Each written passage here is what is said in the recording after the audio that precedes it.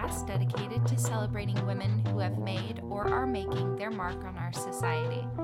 It's Tuesday, so you know what that means. I have Comptroller Jazzy Hands here with me. How are you doing today, Jazzy? Oh, just Jazzy. Thank you very much. Appreciate you having me today. How are you doing?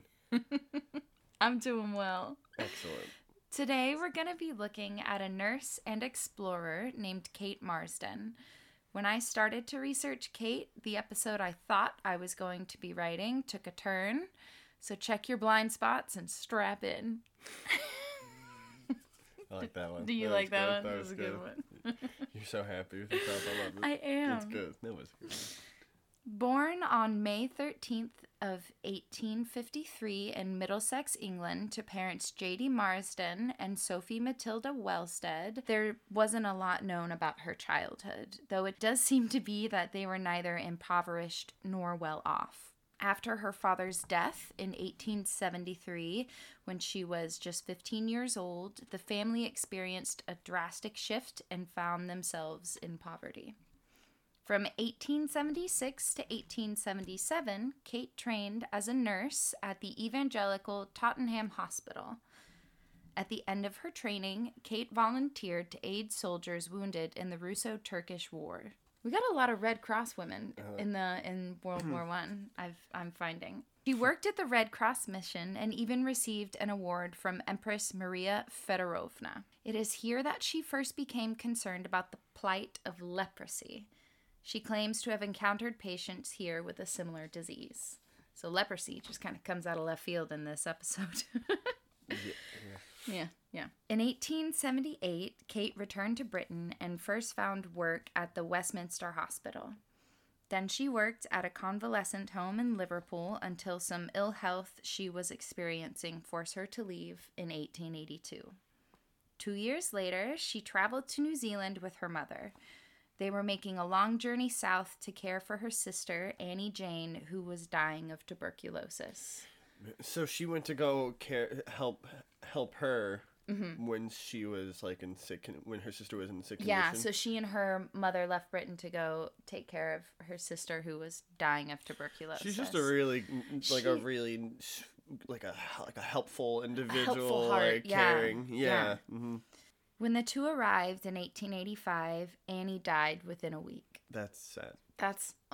That makes me so sad. They made this long journey to be with, at least they were there with her in her last week. Yeah, no, that's what's important, though. I mean, she saw her in her last days. That's what's... Yeah.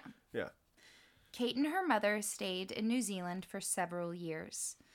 While she was there, she became the lady superintendent of Wellington Hospital. Okay. She not only ran the hospital, but cared for the patients and trained the nurses. This particular hospital was set up to look after the local Maori population. The Maori are the indigenous people of New Zealand. The haka, the Maori haka dance. I do remember, yes. Right. He's laughing because of It's Always Sunny in Philadelphia. Oh man, there's a couple, yeah. Anyway, she also established the first New Zealand branch of the St. John's Ambulance Brigade. By 1889, Kate had returned to Britain and she began to focus her leprosy care to the country of India. Wow. She still found herself going back to the plight of people with leprosy. She's fighting the good fight just somewhere else that needs that help too. Well, in 1890, she traveled to Russia to accept the award for her work during the war, and while on this trip, she found her interest had shifted again to leprosy care in Russia. So while in Constantinople, Kate met an English doctor who told her about a potential curative herb that was located in Siberia. When questioned about if the trek was going to be worth it in the end, she replied, "Had it been Kamchatka or the North Pole, I would have tried to reach it." She's a good soul. She is really someone that is just trying to help everyone. I mean, her work in the medical field. And very specific too. Instead of just being broad with it, she was like, "I see these undercared people that I want to look after." Yeah. These ostracized people. Right. Because people didn't really understand leprosy. Yeah. So, After obtaining support from Queen Victoria and Princess Alexandra, she began requesting funding from the Russian royals funding her expedition. With the support of the Empress of Russia and various international leaders, the expedition was a go. In November of 1890, the Tsarina in Moscow gave her a letter that encouraged all who read it to assist Marsden, however they could, with her plans to investigate leprosy in Siberia. The ultimate destination was the village of Sosnovka in Sakha Republic. It's in the far eastern federal district. It's almost the size of India, but only contains about 6.3 million people. It was a place of exile and is disconnected from the rest of the country. It wasn't a place that you could wander into, and you were only there if you were doing it on purpose. They rarely had visitors, just because it's such a dangerous, long journey, and they're like, we'll just send all the lepers and the outcasts there. I'm sure it was even more appreciated than when she showed up and to try to help everyone. Mm-hmm. This was going to be an incredibly arduous journey, 11,000 miles across Russia in the elements in 1891. That's, oof. Brutal. Marsden teamed up with a friend, Ada Field, who spoke Russian for the trip. They traveled by train, then by sledge to Omsk. Omsk is southwest Siberia. She became ill near Omsk, and they had to stay and rest for a few days before starting their journey again. Along the way, Marsden went out of her way to help the prisons and prisoners that she met. She gave out food to the Russian prisoners and double rations to the women who were accompanying them or the women convicts. They arrived in, bear with me here, Irkutsk around her birthday, May, where they formed a committee to address the leprosy problem. From here, Ada Field no longer continued on the expedition. Horse-drawn carriage took Kate to River Lena, and from here, a barge took her to Yakutsk. There's so much in this journey, that's and incredible. we're not even halfway there. Helping people along the way in an attempt to go help more people while also experiencing her own illnesses. And, while she's sick and giving away rations. Yeah, that's a very selfless individual. Mm-hmm. So after the barge, the remainder of the trip was to be completed on horseback. It is here that she came across some of the herb that she believed might be the cure for leprosy. An excerpt from Riding Through Siberia, one of the books she penned after her expedition, goes as follows. This is a little bit of a long excerpt, but it's very interesting. Before you even get into it, I'm just excited that she made it. Oh. That she made it to write to tell a story about it. Yeah. Right. Take as much time as you need for this. Then that's really good. That I can breathe. Feel free to interject if you have any feelings about a specific part in this excerpt. Please go for it. Now I'm excited. There we go. We left Yakutsk for Vilnius to begin our long journey of 3,000 versts, which is 2,000 miles, on horseback, for the purpose of visiting the lepers living in forests unknown even to the Russians. Our cavalcade was somewhat curious, consisting of about 15 men and 30 horses. All those around me were talking in a language which I could not understand, though Mr. Petrov did, who also knew a little French. The photographer in Yakutsk took our photograph, but someone moved before it was finished, and therefore it was a failure. It might have given an idea of our costumes. As to mine, it was not very elegant. A sun hat. Over it, a network arrangement as a protection from the mosquitoes, a jacket with very long sleeves, and the badge of the Red Cross on my left arm. Very full trousers down to my knees and high boots above my knees.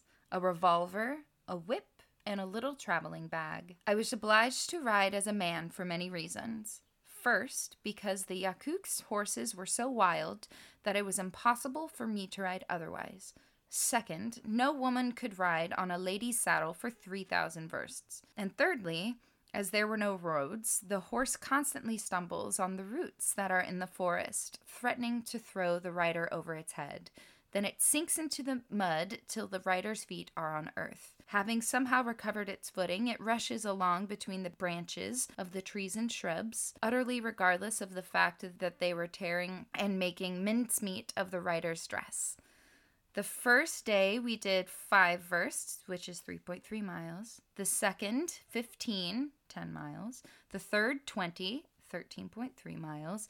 And after that, 80 versts without stopping for sleep. One's sufferings were far worse than even when traveling in the Tarantus. The stiffened position of my body being altogether contrary to its usual free and easy habit, and the jerky movements of the untrained horse gave me dreadful pain. Damn. And she's like not even there yet. She's like still not even there yet. I like her, the way she describes everything though. It's very, paints a picture. Yeah, I mean, it just seems like very tumultuous journey. Yeah, for sure. Well, oh my God. I have a couple more excerpts because it's really beautiful, but also really crazy. She had a really scary moment. Good on her and those people. You know, her companions. I mean, that's tough to train and then the horseback. Yeah, sorry. So she says at one point, the only thought in my mind at the time was to keep on and not fall off, and to keep my horse on his feet, for if my horse fell, I must fall with it, and find myself in the mud. The first 10 marches it was not so difficult, but after we passed hundreds of them, all the body ached. I felt as though I had spent 50 years on the treadmill. Ugh. It was then that to keep in the saddle was a feat worthy of a hero. Another excerpt. During the summer, the mosquitoes are frightful, both in the night and in the day. And when you arrive at a yurt, which serves as a post station, the dirt and vermin and smell are simply disgusting. Bugs, lice, fleas, etc. cover the walls, as well as the benches on which you have to sleep. Even on the ground, you will find them, and as soon as a stranger comes in, it seems as if the insects make a combined assault on him in large battalions. And, of course, sleep is a thing never dreamed of. After a few days, the body swells from their bites into a form that can neither be recognized by your dearest friend. Yet with all these pains and penalties, we had to still continue riding from 40 to 80 versts in one day. Ugh. It's... bugs. Such good bugs. I don't do bugs. I can't do bugs. Like I can't do bugs. I mean, clearly they have. There's a bigger picture. Yeah, obviously. I'm stuck on the bugs. I'm absolutely no. I was cringing for every detail. That's rough. One last short passage. After having left Vilusk one night, we entered an immense forest, where the horses made a peculiar noise with their feet, as if they were walking over hollow ground. Having asked what it meant, I was told that we were near a place where the forest was burning. In about half an hour, there was seen in the distance a small body of flames, but on getting nearer, it seemed almost a picture of the infernal regions. So terrible was it to the sight, and yet we were obliged to go right into it. Far as could be seen, there were flames and smoke rising from the ground, which was everywhere, apparently burning. Ooh, can you imagine coming up on a wildfire? Think about the wildfires recently in Australia. Yeah. Here in Siberia, just like trotting along in 1891.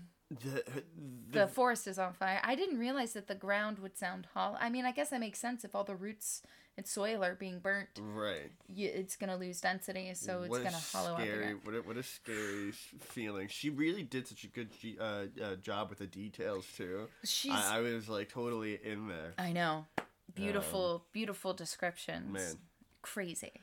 So. Nightmare. Once they finally arrived in Sosnovka, the gravity of the horrific living conditions experienced by the people living there truly set in.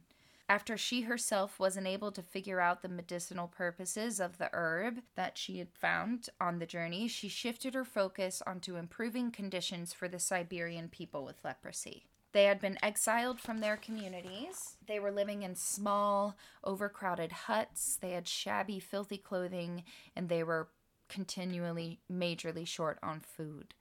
She relayed a story about a young 14-year-old boy who would sneak into the town to sleep in his mother's house at night, and then he would have to sneak out early in the morning so that no one could see that he had come back into town. She also talks about there being an uninfected girl who was born in an exile village, and she wasn't allowed to leave. Leave? Yeah. Oh. Yeah, I know. I mean, like, the journey was rough, but these people have it far worse than, like... Yeah, it's very tragic. And she, upon discovering all these things, really made it a mission of hers to solve these issues. The whole expedition took nearly a year to complete. Upon her return to Moscow, she wrote a few books about her journey to raise money and awareness for the suffering people that she had met. I referenced one earlier, Riding Through Siberia. There's another called On Sledge and Horseback to Outcast Siberian Lepers. In 1893, Marsden went to Chicago and gave a talk addressing her exploits to visitors at the World's Fair. She described her journey when asked about it, that she was camping in uncomfortable conditions and the tea was weak. Oh. I like that. She also mentioned that she had every intention of returning to Siberia to make sure that things were being done. And in 1895, she founded a charity that is still active today, the St. Francis Leprosy Guild. With help from a London committee, £2,400 were raised. That's about £300,000 today for a leprosy hospital. That's great. Kate returned to Siberia, and in 1897, they opened a hospital in Vilyusk. I do hope the second time around was easier to get to. I think there were more, it was a little more accessible. I'm sure. Because the more things were available, and she had more money. And she was telling people about the village, about this, While Kate had been initially received with great praise and accolades upon her return, things began to sour, and quickly, when questions about her sexuality and inability to manage money well were thrust into the discussions. Damn. Ellen Hewitt, a woman who was at one time extremely close to Marsden, came forward with accusations of physical abuse. She also claimed that Marsden had used her to travel around Europe, with Hewitt footing the bill.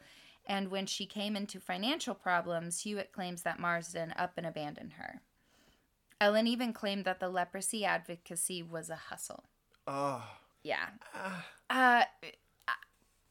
I'm gonna say, based on the research I found, it felt more like a scorned lover. Not to ever discount anyone's accusations of physical or financial or emotional abuse, but based on all the things that come out, it doesn't sound to me like these are valid accusations. Should do an episode about her.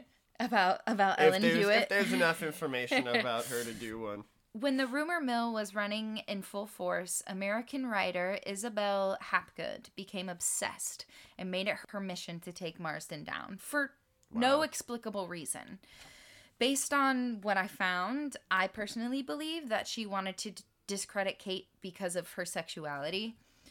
Up until this point, Kate had proven herself charitable, adventurous, trustworthy, and Hapgood even went so far as to review one of Marsden's books and said it is absolutely devoid of literary merit. She claims that the book misrepresented the conditions of life in Russia and the plight of the people with leprosy, and that the Russian government could care for, quote, 66 lepers over whom this disproportionate fuss and self-advertisement has been wasted.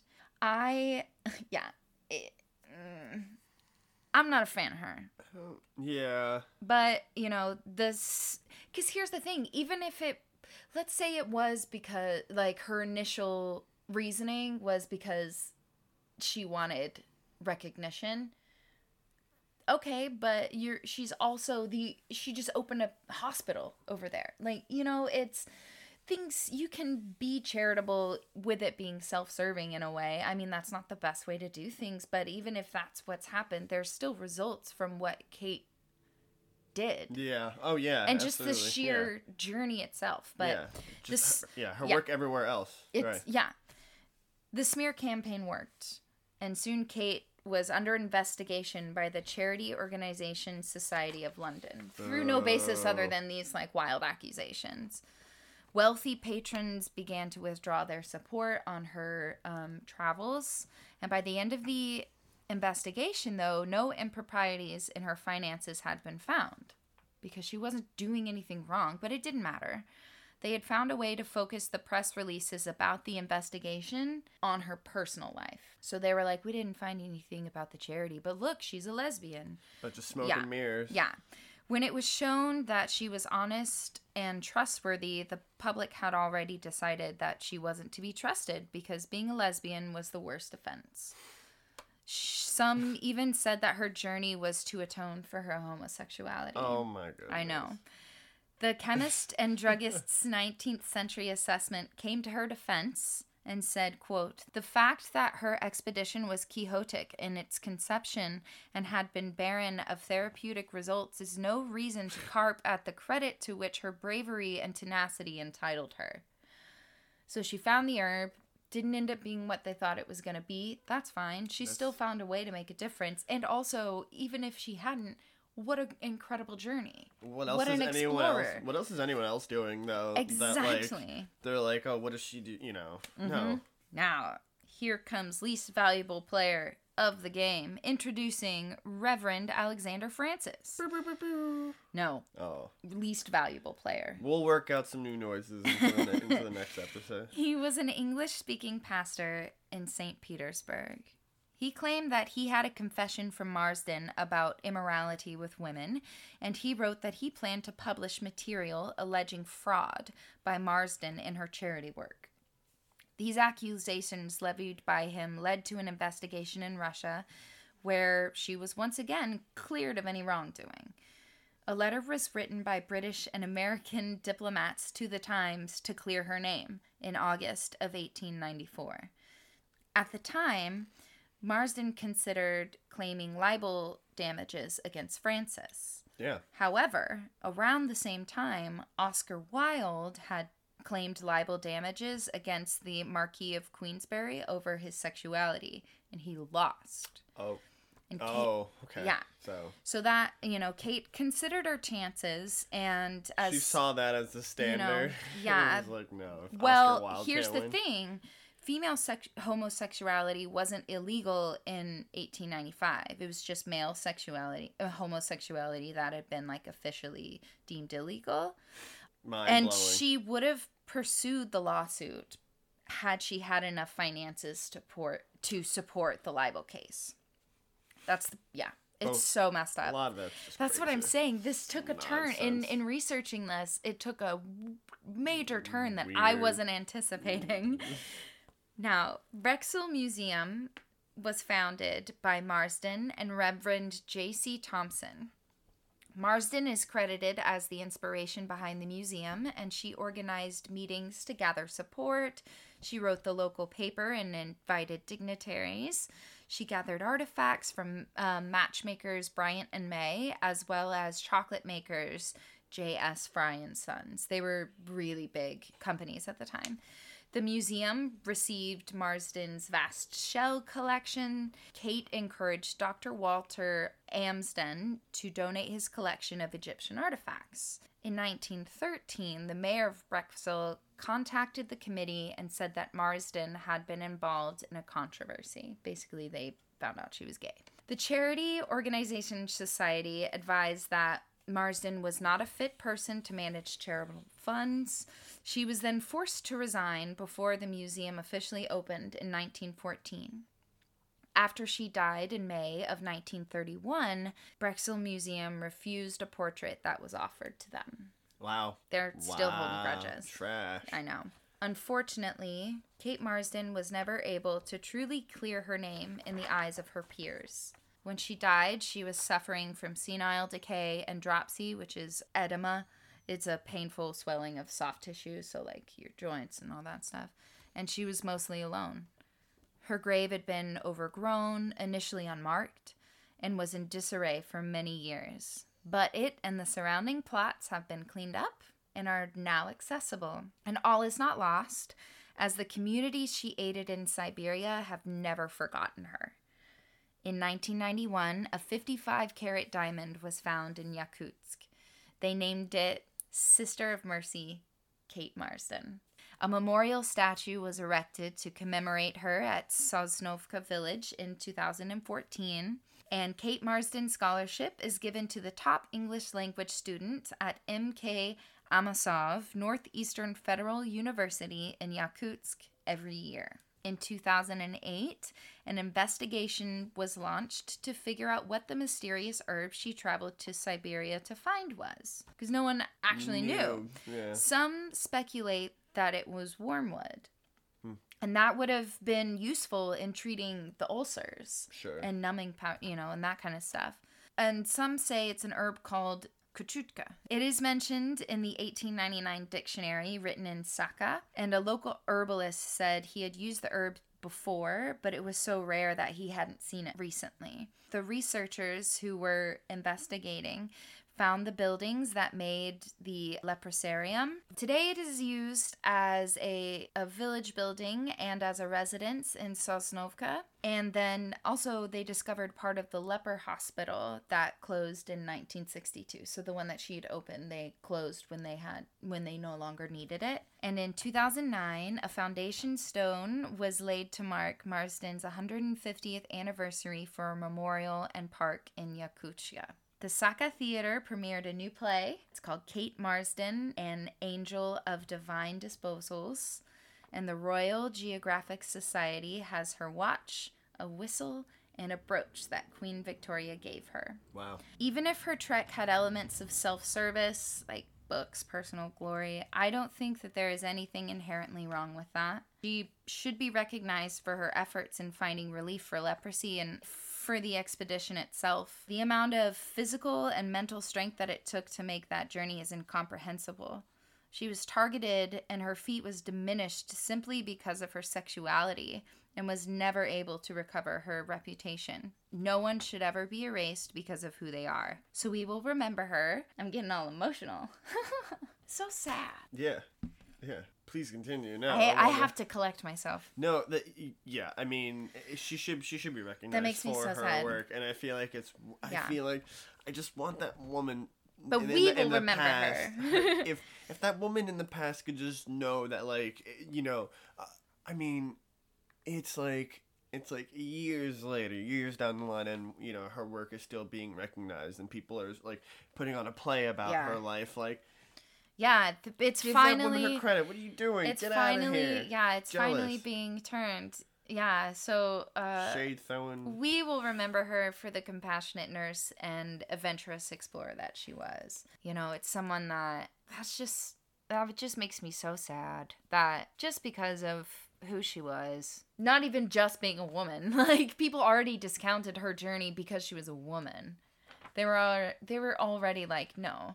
And then on top of that, she's a woman. She's gay. Like she's gonna be in charge of this? That's crazy. No, they're just fragile. Anyway, just made me so sad. Any more thoughts, Jazzy Square? I'm squared out of thoughts and ideas. I'm happy that her work and her life is still being recognized and remembered. Or it's fine. It's not that it's still. It's that it's finally. I think because all of this stuff, even in Siberia, from the 90s. Well, yeah, but that's only in Siberia. Now. Yeah, but still, 90s. Yeah, that's really not that long ago. It's so recent, but I'm so glad that I stumbled upon her as a person because I really when I looked her up, it initially just said like explorer and author and nurse. That's what it says, which I'm glad that that's what it is advertising as her, not any other aspects of it. But I wasn't anticipating the twist that it took because like Hapgood, that stupid American writer, for no reason, just through no basis of evidence, her saying that like she thinks that Kate exaggerated the conditions. You weren't there. Plus there's 15 other people in this caravan that can also bear witness to what it was like. Yeah. Right. And how dare you There's evidence. come after someone. There's just physical evidence. It just doesn't even make any sense to come at her. And then, the fact that they were able to twist it all to focus on things that had no basis in. Who cares? Didn't even need to be part of the discussion. She's a kick-ass woman. It's fine. We're recognizing it now. She's the episode. Yes. She's amazing. This is her recognition. Kate Marsden. Look her up. I know I included some really long passages, but her travel writing is incredible. I don't even know that it's more along the lines of like journal entries that it ended up being. Oh my gosh. So read her work. She's amazing. Yeah, so thank you all so much for tuning in again. We love making these episodes for you guys. If you could do us a favor and take 5 seconds to rate and review the show, that would be of great help to get the podcast out there. Feel free to email us at womenofherstorypodcast@gmail.com and follow us on Instagram at Women of Her Story Podcast. Tune back in this Friday for an interview with fitness trainer extraordinaire Megan Ward of Mega Moves. Until then, be safe, stay healthy, and show the world what you're made of.